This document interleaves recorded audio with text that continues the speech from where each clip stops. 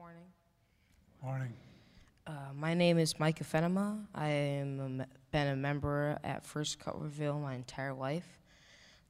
I am involved in catechism, middle school youth group, cadets, and hand-to-hand.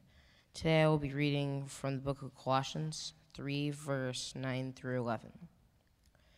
Do not lie to each other, since you have taken off your old self with its practices and have put on the new self, which is being renewed in the knowledge, in the image of its creator. Here there is no Greek or Jew, circumcised or uncircumcised, barbarian, Scythian, slave or free, but Christ is all and is in all. This is the word of the Lord. Thanks, Micah.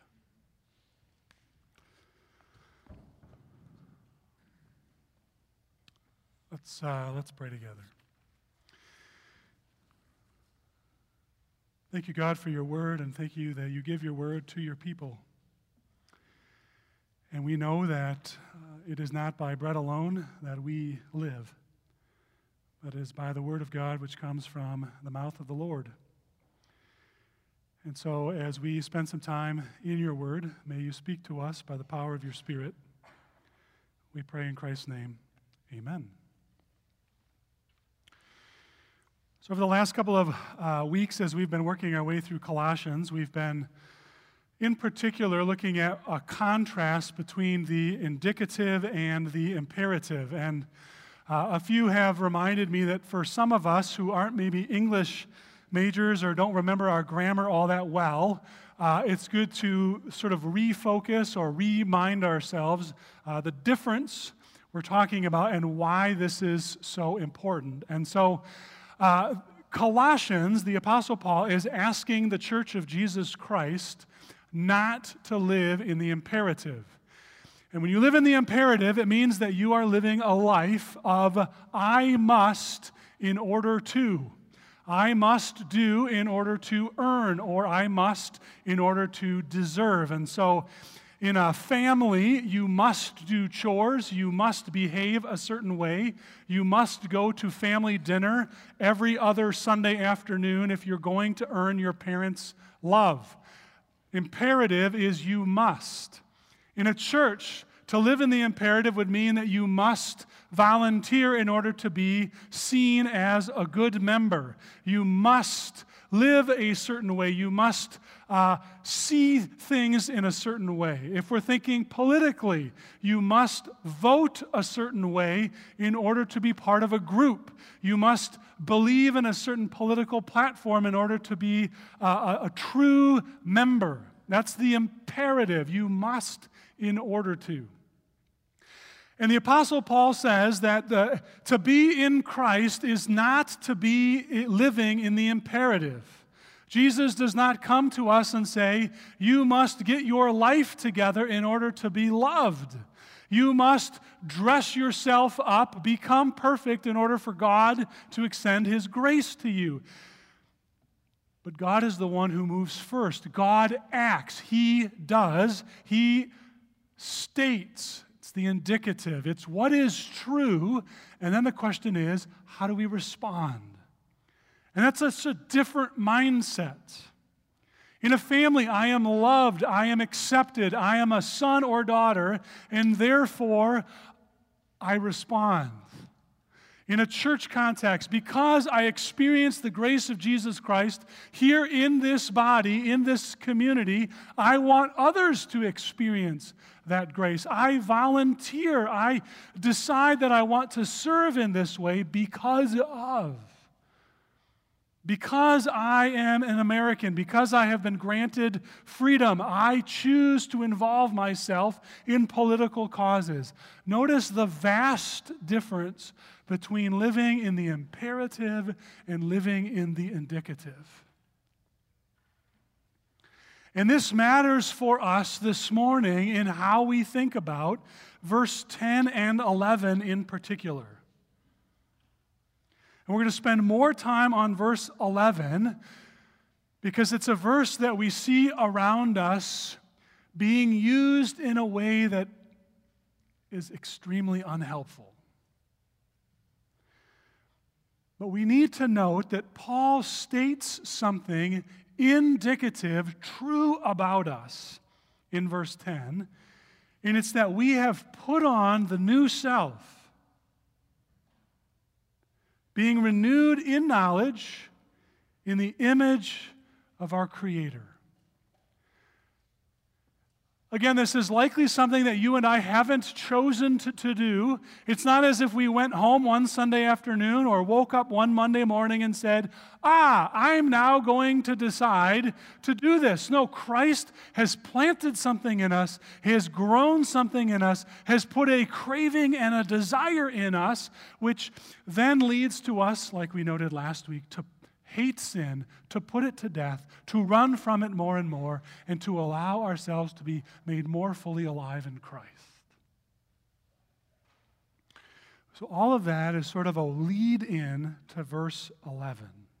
Now I want to read it again. If you want to go back a slide, we can go back to so you can see it up on the screen there, or you can follow along. This is where we're going to be for the rest of our time together this morning. Here, there is no Gentile or Jew, circumcised or uncircumcised, barbarian, Scythian, slave or free, but Christ is all and is in all.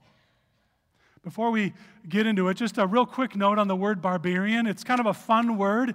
It's a Greek word. It's a little bit like the onomatopoeia, a word that you write like it sounds, like boom. Boom is a sound, and it's B-O-O-M.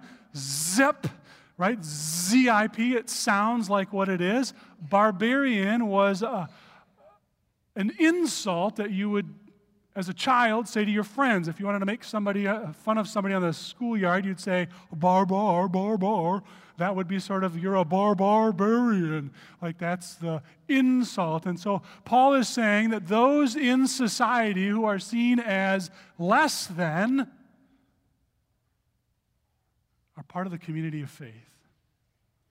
And Scythian are those who were seen as absolute less thans, those who had no morals, no character. They lived far away from the cultural centers of the day. And so Paul is saying, no matter how others are seeing you, how others are speaking of you, here, those categories are removed. Now that first word here, you can see it up on the screen there, or up on the screen there. You can see in your verse, here, there is an important distinction. Because what follows at the very end of the verse is the statement, Christ is all and is in all. And there's a desire in our culture to say that Jesus is everything, and so all of the distinctions that we have in life, all of the categories we have in life, whether it's male or female, whether it's husband, wife, whether it's Jew, Gentile, whether it's black, white, or anything in between, all of those distinctions in Christ are done away with. However, the verse begins with an important spatial word. It's the word here. Here being the church.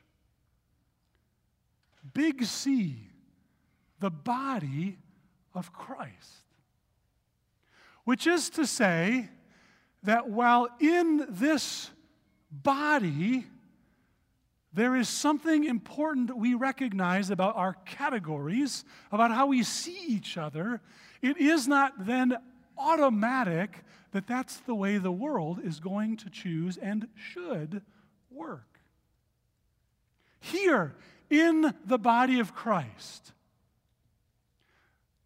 the category Gentile outside the family of God and Jew inside the family of God, those categories don't cease to exist, but they become less than the most important category, which is to be in Christ.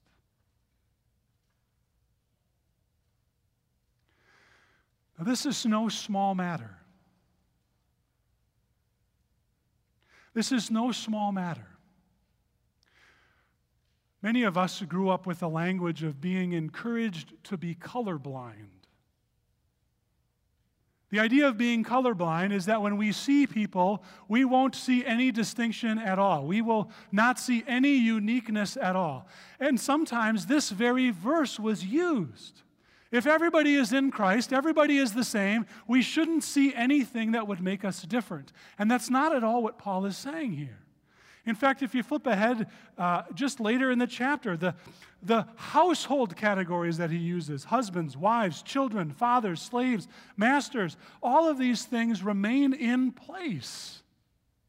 But they become servant to, less important than. They become subservient to the truth that when we gather as the people of God in the body of Christ, we are image bearers of God in our own unique way. And so I don't lose the fact that I am a husband and a father and a son and a pastor. I don't give that up in the body of Christ. I keep them. But they don't define me in the body of Christ. What defines me is how God has made me in His image and who I have been made to be in Christ. My new self in Christ keeps my identity, my ethnicity, my family situation. It keeps those things, but it doesn't say that those are the most important elements of who I am. They say they are under my participation in the body of Christ. Now, where this becomes extremely important, especially within our own context, and we're going to talk a little CRC language. My apologies if that's not your church home you're visiting this morning. But when we think about who we are within the culture of faith, within the church world in which we live, what Paul is saying here, in saying, here there is no Jew or Gentile, slave or free, he is saying you can't say to someone, you must be a Democrat to be a Christian, or you must be a Republican and be a Christian. You can't say that, because that would then make that category more important than being in Christ. Nor can you say to someone, if you voted for Trump, you can't be in our church. Or if you say if you voted for President Biden, you can't be in our church. That would mean to elevate a category above who Jesus has made us to be in His body. If Christ is indeed all and in all, we must repent of those times and those places where we want to take an earthly category, where we want to take an earthly statement and say to someone, you cannot be or you must not be, if that is true of you. Unfortunately, there's all kinds of places in our history where we have seen that happen over race. Or we have seen that happen over socioeconomic issues. However, there is a distinction we need to make here.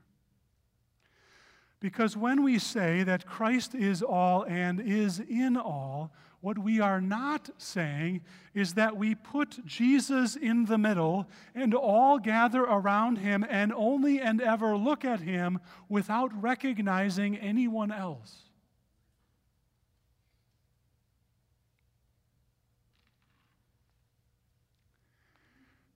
This is going to be a terrible image, but we're going to use it because I think it will be effective. If I put down this pumpkin in the middle of our worship space, and I say, Christ is all. I'm not saying Christ is this pumpkin or this pumpkin is Jesus, but if we say, I want everyone to look at the pumpkin and focus on the pumpkin and see the pumpkin and take in the pumpkin and focus your life and your attention and your values on the pumpkin. And in doing that, all of the distinctions will disappear. What happens? We lose the fact that Jesus says to us, one of the ways in which you truly see me is in seeing each other.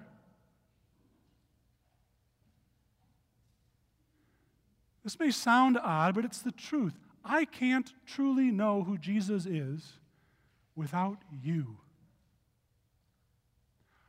I need, just like you need, the body of Christ to be able to fully see who the person of Jesus is. And throughout Colossians, we read this language, right? If you have your Bible open, you can go up to chapter 2, verse 19. Those who are solely focused on their own things have lost connection with the head, from whom the whole body, supported and held together by its ligaments and sinews, grows as God causes it to grow. The following verse, therefore, 3 verse 12, of our text, therefore, as God's chosen people, holy and dearly loved, let the peace of Christ dwell in your hearts, since as members of one body. When Jesus is in the middle and all we ever do is look at him, what inevitably happens is all I see is my vision of the pumpkin.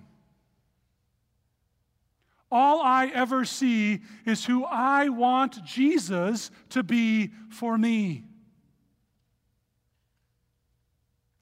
I need you to help me see who Christ is through your eyes. And I need to see Christ in how you are exhibiting your faith and living out your understanding of who he is. And so one of the verses that we cannot use to say that Christ has totally taken away the distinctions of who we are is this very verse, because we need one another in order to fully see who Jesus is.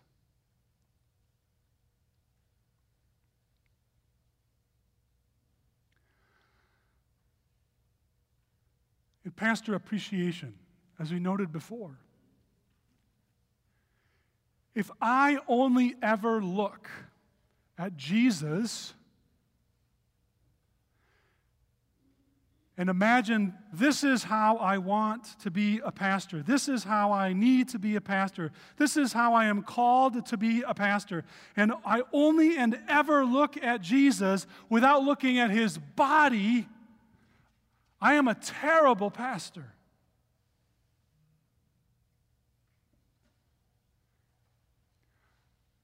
Because you are Christ's expression to me. And I understand how Jesus is reflected by seeing him and seeing the body of which I am a part. Just like for you, we see one another. And in the weeks ahead, we're going to look at how we can more fully reflect to each other and more fully live into that together. But when Paul writes, here there is no Gentile or Jew, he is saying, be fully aware of one another, the differences between us, how we look different, where we come from, how we were raised, how we understand and read his word. Take that all in and appreciate and value how together we reflect and point to the person of Jesus Christ.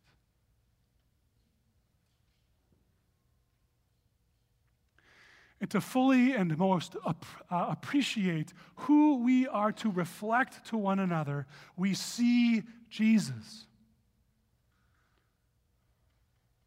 Colossians 1, verse 15 through 20, the Son is the image of the invisible God, the firstborn over all creation, for in him all things were created, things in heaven and on earth, visible and invisible. He is before all things, and in him all things hold together. There's that language again of the body of Christ being held together. He is the head of the body, the church, the beginning and the firstborn, so that in everything he might have the supremacy. And so there is this call and the indicative of God saying to us, this is who you are. This is what my Son has won for you. This is where you are to plant your vision. But when you look at him, you are to see the body of which you are a part, so that you may fully appreciate and love who I have made you to be, who I have called you to be in Christ, and who I am making you to be as I live the Holy Spirit in your life. For God was pleased to have all of his fullness dwell in him, and through him to reconcile to himself all things. And so here, there is no Gentile or Jew, slave or free, but Christ is all and in all, and therefore, as God's chosen people, we go out. We live, we reflect that to each other and to the world to which we have been called to serve. Let's pray.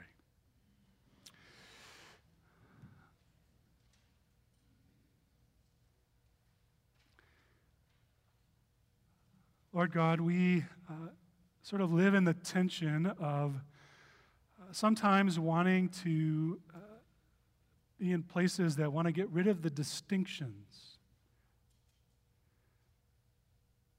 To say we're all just sort of here, and if we just look at Jesus, nothing else will matter. And while that's partially true, it also misses something incredibly important. And that's that one of the ways in which we reflect the light of Christ and live as his body is by recognizing what makes us different and still being the body. And figuring out how to do that in a way that is bearing with each other and forgiving each other and putting on love and unity and letting the peace of Christ rule in our hearts. And to do that together. And so forgive us, God, when we take things and make them ultimate things, whether it's an identity for ourselves or whether it's a characteristic in our world. And also forgive us when we forget that sometimes when we look at you, we make you into our own image instead of vice versa, being made into your image. And so help us to that end too, by the power of your Spirit. We pray these things in Jesus' precious and holy name. Amen.